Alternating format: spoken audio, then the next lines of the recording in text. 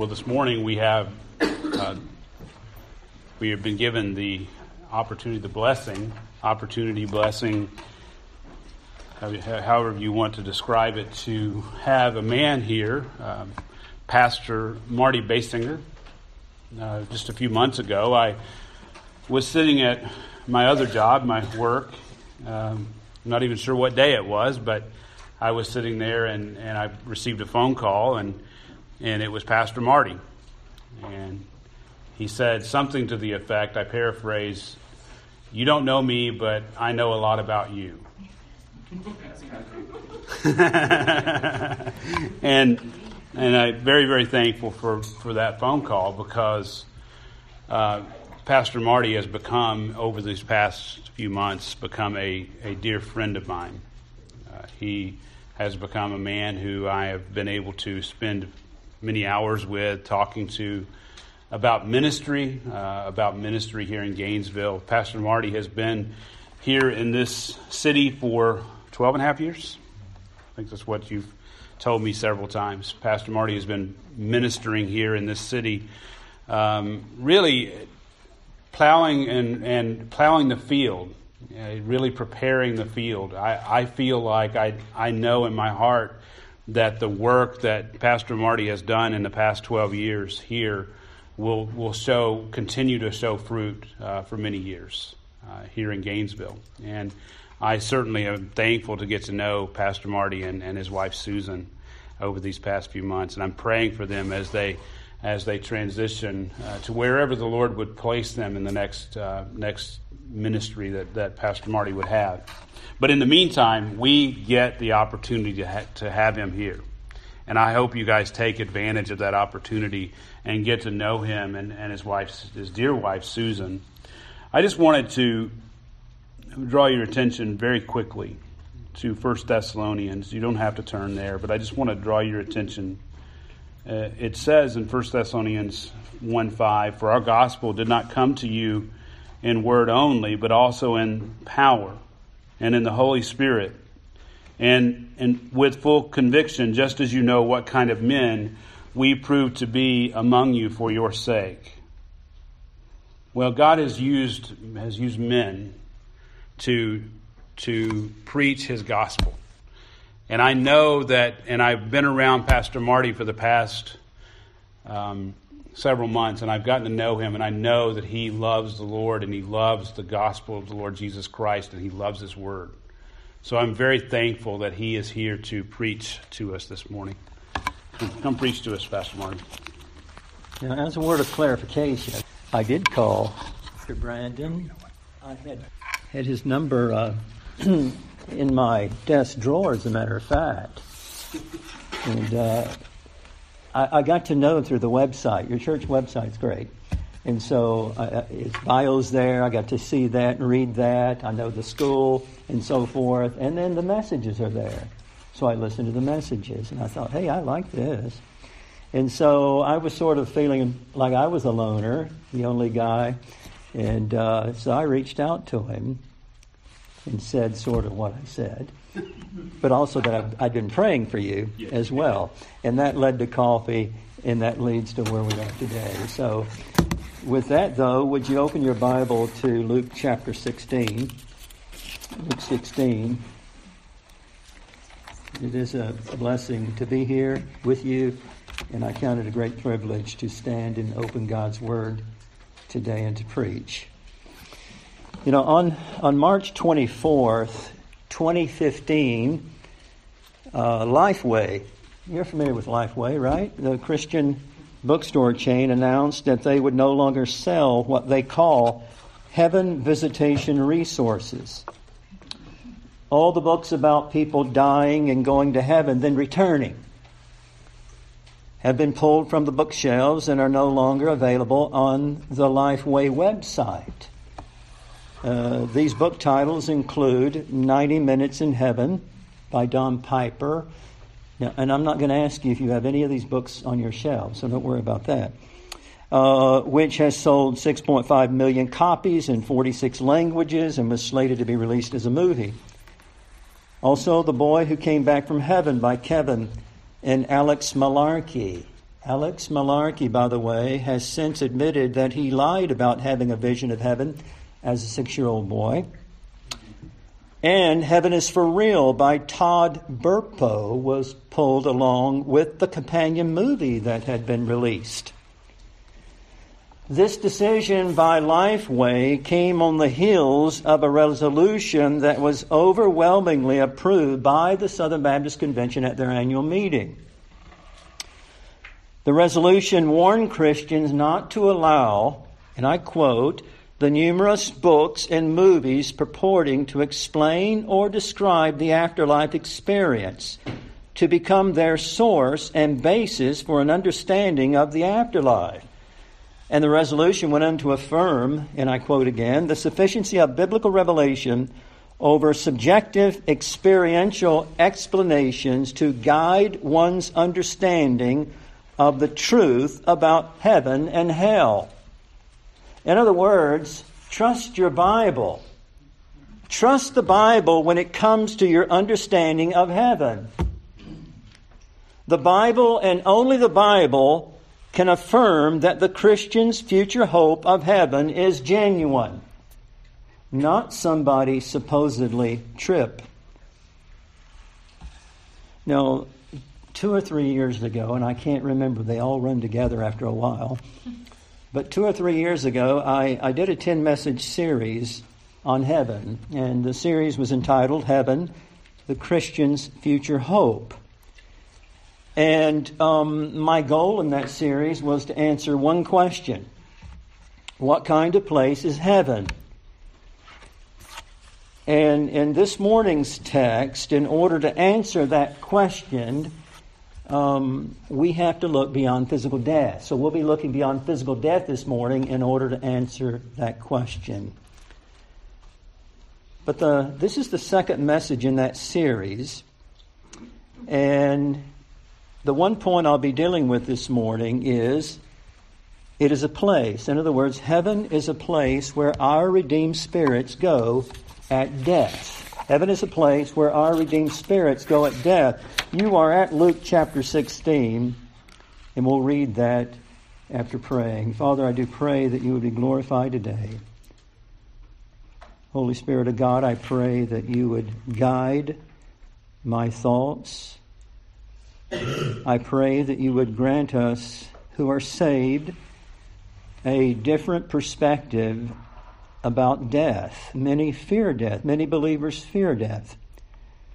But from thy word today, we get a different perspective. Not that we are to fear, but we are even to desire it because of what lies beyond physical death. But Lord, for those who might be unsaved today, as they look beyond death, it should cause them to tremble at what's coming after death, that would lead them to conviction and conversion through the gospel of Jesus Christ. May you be glorified today in Jesus' name. Amen. You know, I was saved in the military on the island of Okinawa in Japan. And as a GI, many of you are familiar with the story I'm going to be talking about this morning, the rich man and Lazarus. As a GI, I use this story so many times in witnessing to unsaved GIs on the street, in the bar areas, that I could recite it from memory. And my focus was always on the destiny of the rich man. And truly, that is the focus of this parable. But today, my focus is going to be on the destiny of Lazarus, not the rich man. If you'll peek down at verse 22, well, let's read the text first, all right? Luke 16, I'm just going to read verses 19 through 23. There was a certain rich man who was clothed in purple and fine linen and fared sumptuously every day. But there was a certain beggar named Lazarus, full of sores, who was laid at his gate, desiring to be fed with the crumbs which fell from the rich man's table. Moreover, the dogs came and licked his sores. So it was that the beggar died and was carried by the angels to Abraham's bosom. The rich man also died and was buried, and being in torments in Hades, he lifted up his eyes and saw Abraham afar off and Lazarus in his bosom. Now, verse 22, if you'll notice there, it says that when Lazarus died, his spirit went directly to Abraham's bosom or to heaven. But also, if you search that text, it doesn't say where his body, what happened to his body. Now, we are left to speculate. My speculation led me up to the bottom part of verse 21. Those wild dogs that had been licking his sores could have possibly eaten his body. Now, the rich man's body, on the other hand, we know where it went. It went into the grave. It was buried, which means that this man was given a proper funeral service. And I can just imagine the funeral that this man had. And all of those people who came out, friends, business people and so forth, they crowded into that place and they used flowery language to describe this man's life. But his spirit went directly to Hades.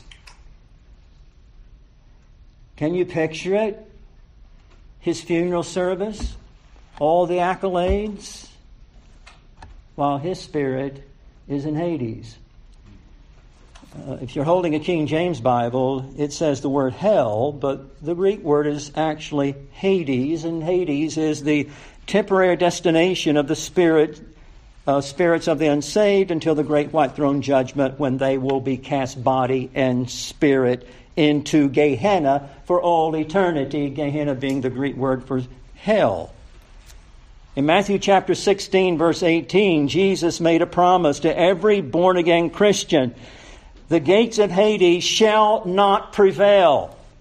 They will never close on us who are members of that universal body of Christ, that universal church. Just as Christ is building that church, He's going to take it up one day. Now, the gates of Hades, those gates represent the power of death that close on the unsaved. But just think about this. Our union, that is you, if you're saved this morning, your union with Jesus Christ is stronger than the power of death. Amen? Isn't that wonderful? Your union with Christ is a very strong union. Who can separate us from the love of Christ? Paul asked in Romans chapter 8, verse 35. And then he proceeded to answer his own question. For I am persuaded that neither death nor life, and he goes on to list 8 or 10 other things. But the first one he listed was death. Paul was persuaded that death could not separate the believer from Jesus Christ.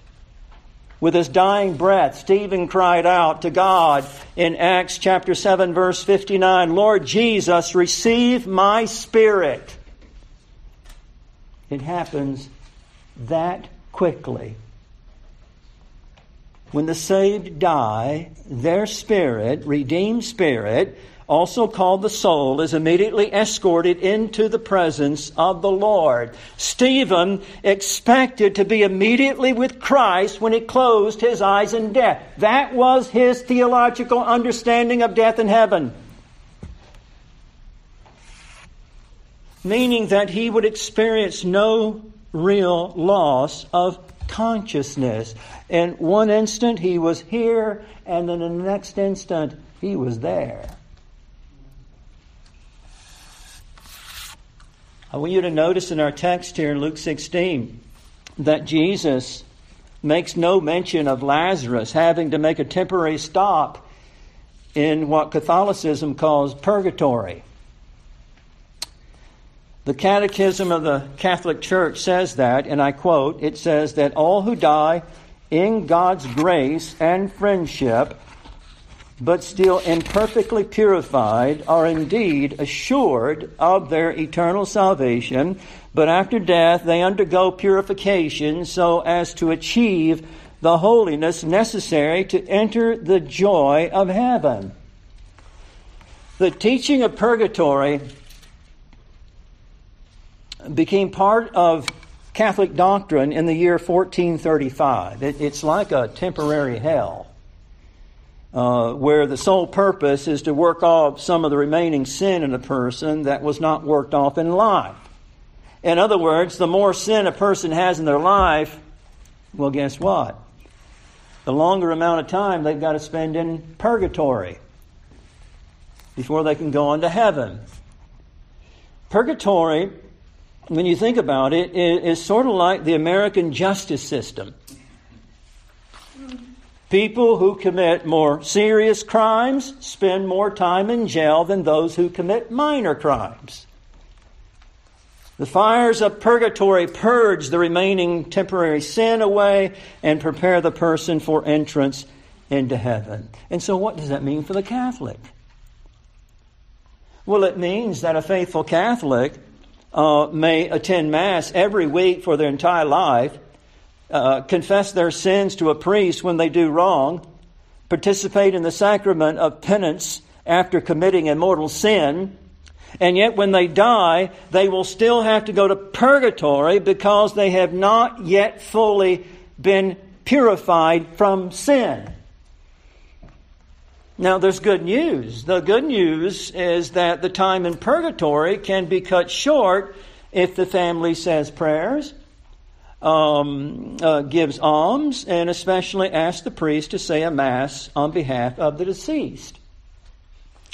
Now, I don't know about you, but that simply doesn't sound like the good news of the gospel that Jesus came to bring. The gospel means good news. Here's what good news sounds like from the Bible. Ephesians 2:8-9. For by grace are you saved through faith, and that not of yourselves. It's a gift of God, not of works, lest any man or woman should boast. Just before he died on the cross, Jesus said, "It is finished." Meaning, the work of salvation was complete. In his prayer to the Father in John 17, Jesus said in verse 4, "I have glorified you on the earth. I have finished the work which you have given me to do." Again, the work of salvation being complete. 1 John 1:7, "The blood of Jesus Christ, his Son, cleanses us from all unrighteousness." Romans chapter 8, verse 1, "There is therefore now no condemnation to those who are in Christ Jesus." Hebrews chapter 10, verse 14, "For by one offering he has perfected for all time those who are sanctified." Now that's the good news Jesus came to bring. That's the good news you believed. That's the good news that we are to declare to the uttermost part of the world. The person who has been perfected for all time through the gospel of Jesus Christ needs no further purging after death in a place called purgatory. And all of God's people said, Amen to that.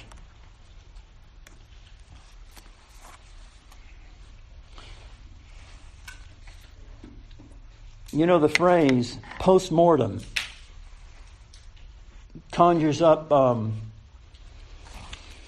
the image of a coroner performing an autopsy on a body. At least for me and my wife it does. We love murder mysteries. We like to watch murder mysteries, you know. Murdoch, Masterpiece Theater and some of those. And so the body's on the ground and the detectives are standing over the body and the coroner is kneeling at the body and the detective says, "How long has he been dead?"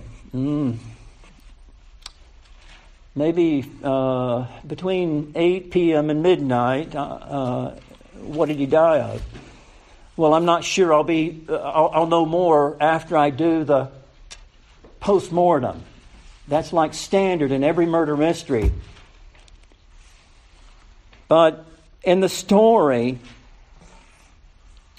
of the rich man and Lazarus, we get a glimpse of the post-mortem state of the believer and the unbeliever. Would you look down at verses 22 and 25 and notice that Lazarus in his post-mortem state is in Abraham's bosom, and he is comforted.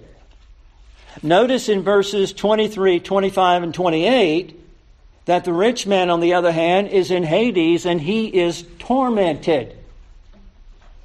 This is their post-mortem state. And so this story beckons us to look beyond physical death. And if you're here this morning and you are unsaved, then what you see should cause shivers to run up your spine. In torment. In Hades. But if you're here this morning and you are saved, then that post-mortem state looks pretty good. Pretty good. He's in Abraham's bosom. He's comforted. Oh, his life up there is so different than his life down here. As a matter of fact, that post-mortem state looked so good to the Apostle Paul that he desired it. Philippians chapter 1 verse 23, "For I am hard pressed between the two, having a desire to depart and be with Christ, which is far better." Paul not only desired that post-mortem state, he preferred it to this life.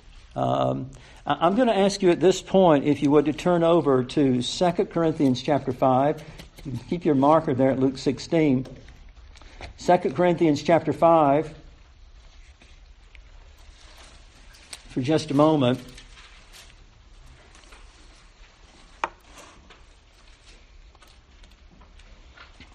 And I want you to note verses 6 and 8, because the first part of verse 6 and verse 8 tells us Paul's attitude toward death.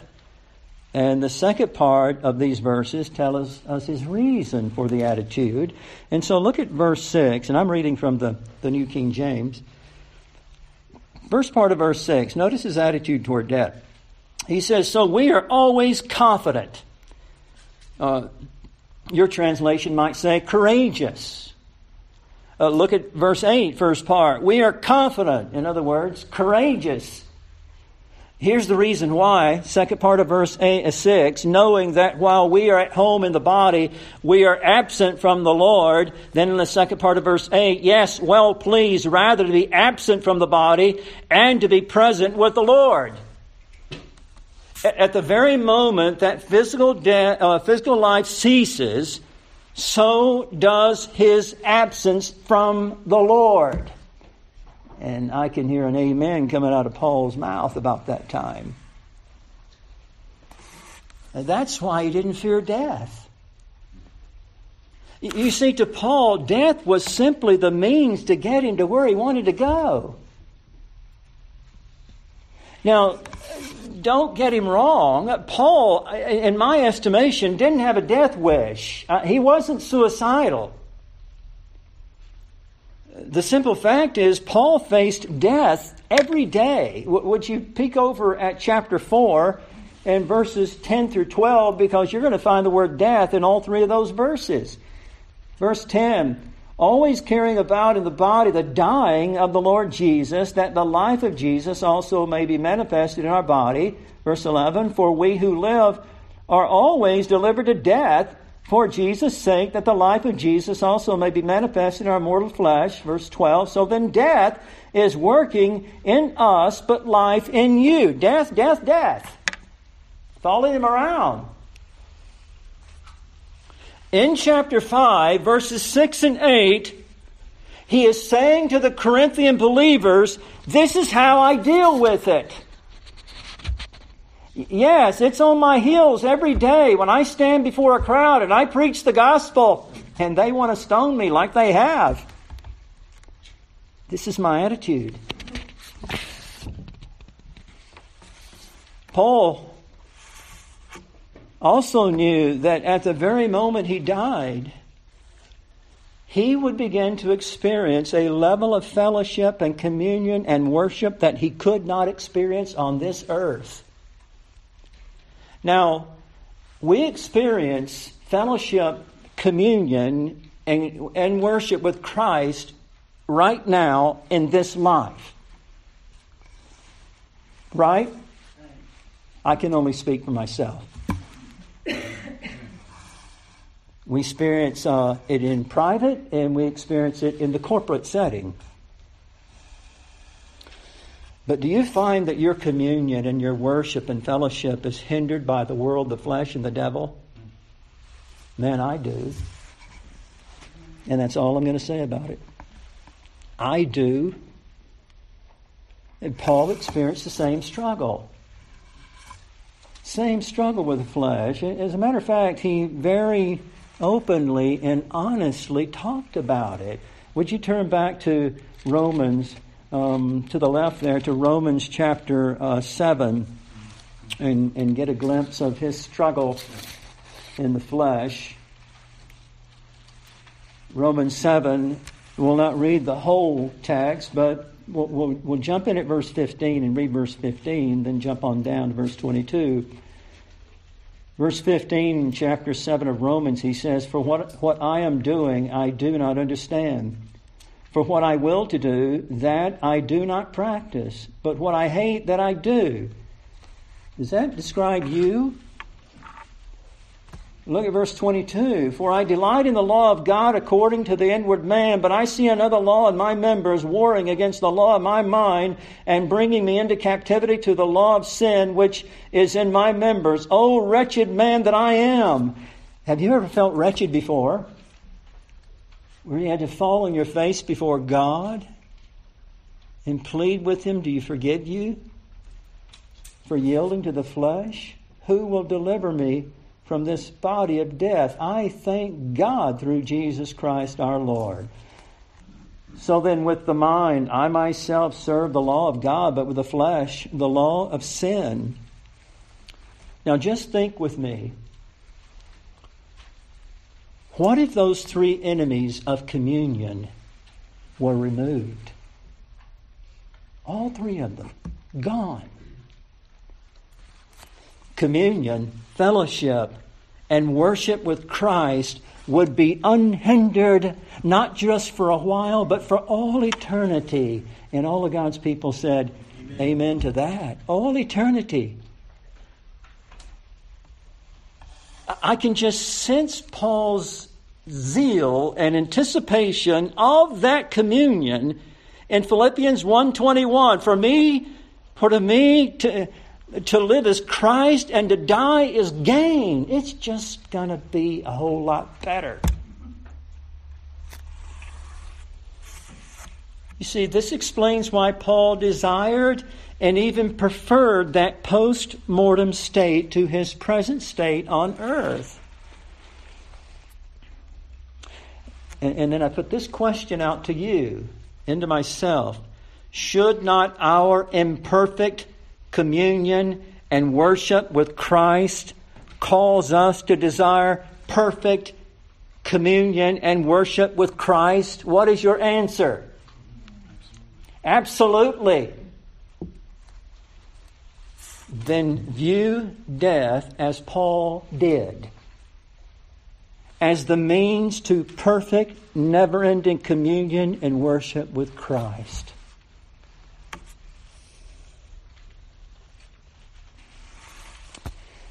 You know, I think many believers today, when they think about heaven and that they'll be with Christ, it doesn't bring that much zeal. But if you're coming at it from Paul's understanding, I think it'll help. The Old Testament saints did not have that assurance that at death they would be with Christ. That revelation had not been completed yet. That's why they viewed their death very differently. If you read through the Old Testament, their departure from this world took them to Sheol. They didn't like it. A lot of them spoke negatively about it. That's another message, but they spoke negatively about it because there wasn't that assurance that you and I have, that at death we will be with Christ. Now they had the assurance that yes, they were going to a very good place, even an Edenic place like Eden. But without the assurance that they would be with Christ or with God, it didn't look as good to them. And so see it from Paul's perspective, that unlike the Old Testament saints, he desired that communion, that perfect, unending communion. He preferred that unending communion. At death, Lazarus' spirit went to heaven. Now, we're not so sure about what happened to his body. We're left to speculation.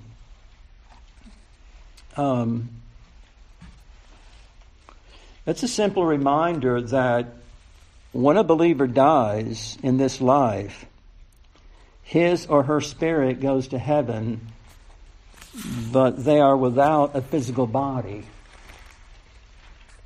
If your grandmother, grandfather, or parent died in Jesus Christ in this life, their spirit is in heaven, but you probably attended their funeral, didn't you? Paul understood that. Paul knew that he would be without a physical body until the bodily resurrection of believers from the grave. If you notice there at 2 Corinthians chapter 5, verse 2, he says, desiring to be clothed. In verse 3, he says that he will be naked. And yet Paul makes it very clear that being naked with Christ is more desirable and preferable than being clothed in a physical body and absent from Him. You see, according to Jesus, and according to Paul, understanding of death in heaven, the very moment a believer departs this life at death, he or she will be immediately with Christ in heaven. Heaven is a place where redeemed spirits go at death. What kind of place is heaven? This is what it is. Heaven is a place where redeemed spirits go at death. It was true of Lazarus. It was true of Stephen. And I'm going to get a bit personal right now, if you don't mind. It was true of my dad, my father. My dad died 5 years ago. March 10th will be 6 years. I still remember the last conversation I had with him before his mental abilities were gone. He knew that he was dying. And as the two of us sat there at his favorite restaurant in Coleman, Alabama, at McDonald's, that was his favorite restaurant. He got the little burger and a cup of coffee. So as we sat there at his favorite restaurant, we talked about dying. And I asked him, Dad, who do you want to see when you go to heaven? And it was a wide open question. I had no idea what he was going to say. Here was a man who was on the brink and he knew it. And he said, without a hesitation, Jesus Christ.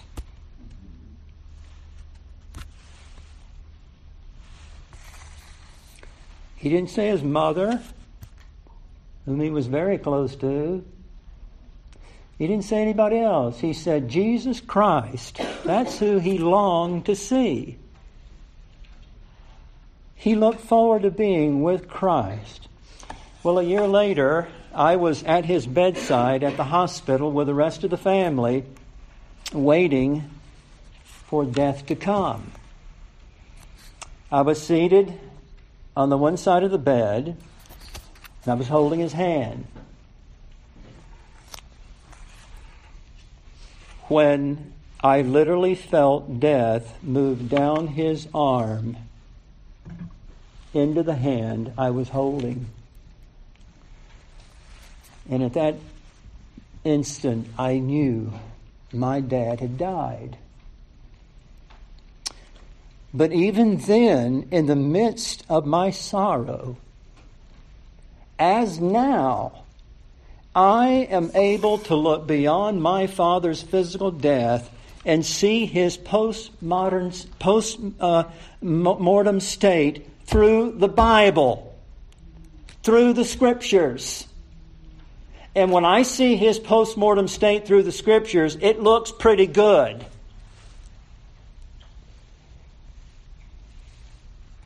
And in the millennial kingdom, it will look even better when every child of God is clothed in a glorified body. Amen? Amen. Heaven is a place where redeemed spirits go at death. The question is that the place you will go at death? When you look beyond physical death, what do you see? What's your future? Is it one like Lazarus's? Or is it one like the rich man's? If your future is like Lazarus, then I would encourage you, have Paul's attitude about death. Have his attitude. If it isn't, then tremble at what lies beyond physical death. Let's pray. Heavenly Father, we thank you for your powerful word. We don't trust men's word when it comes to this important matter of death in heaven. We must trust your word. And, oh Lord, when we look into it as we did this morning, and we considered Lazarus' post-mortem state, and we see the joys of that state through the eyes of Paul, it helps us to have a different attitude toward our own impending death. Lord, each of us here would rather not experience it. Each of us here would rather be caught up into the clouds with Jesus. And yet, the great possibility is that we would experience physical death. But help us to see it through the eyes of the Scriptures. That it's simply the means to get us to where we want to go or should want to go. Into a perfect communion, a perfect fellowship, a perfect worship, unhindered for all eternity with Christ. And I pray that each person here today can say that that's my future. That's what's waiting on me at death. In Jesus' name we do pray. Amen.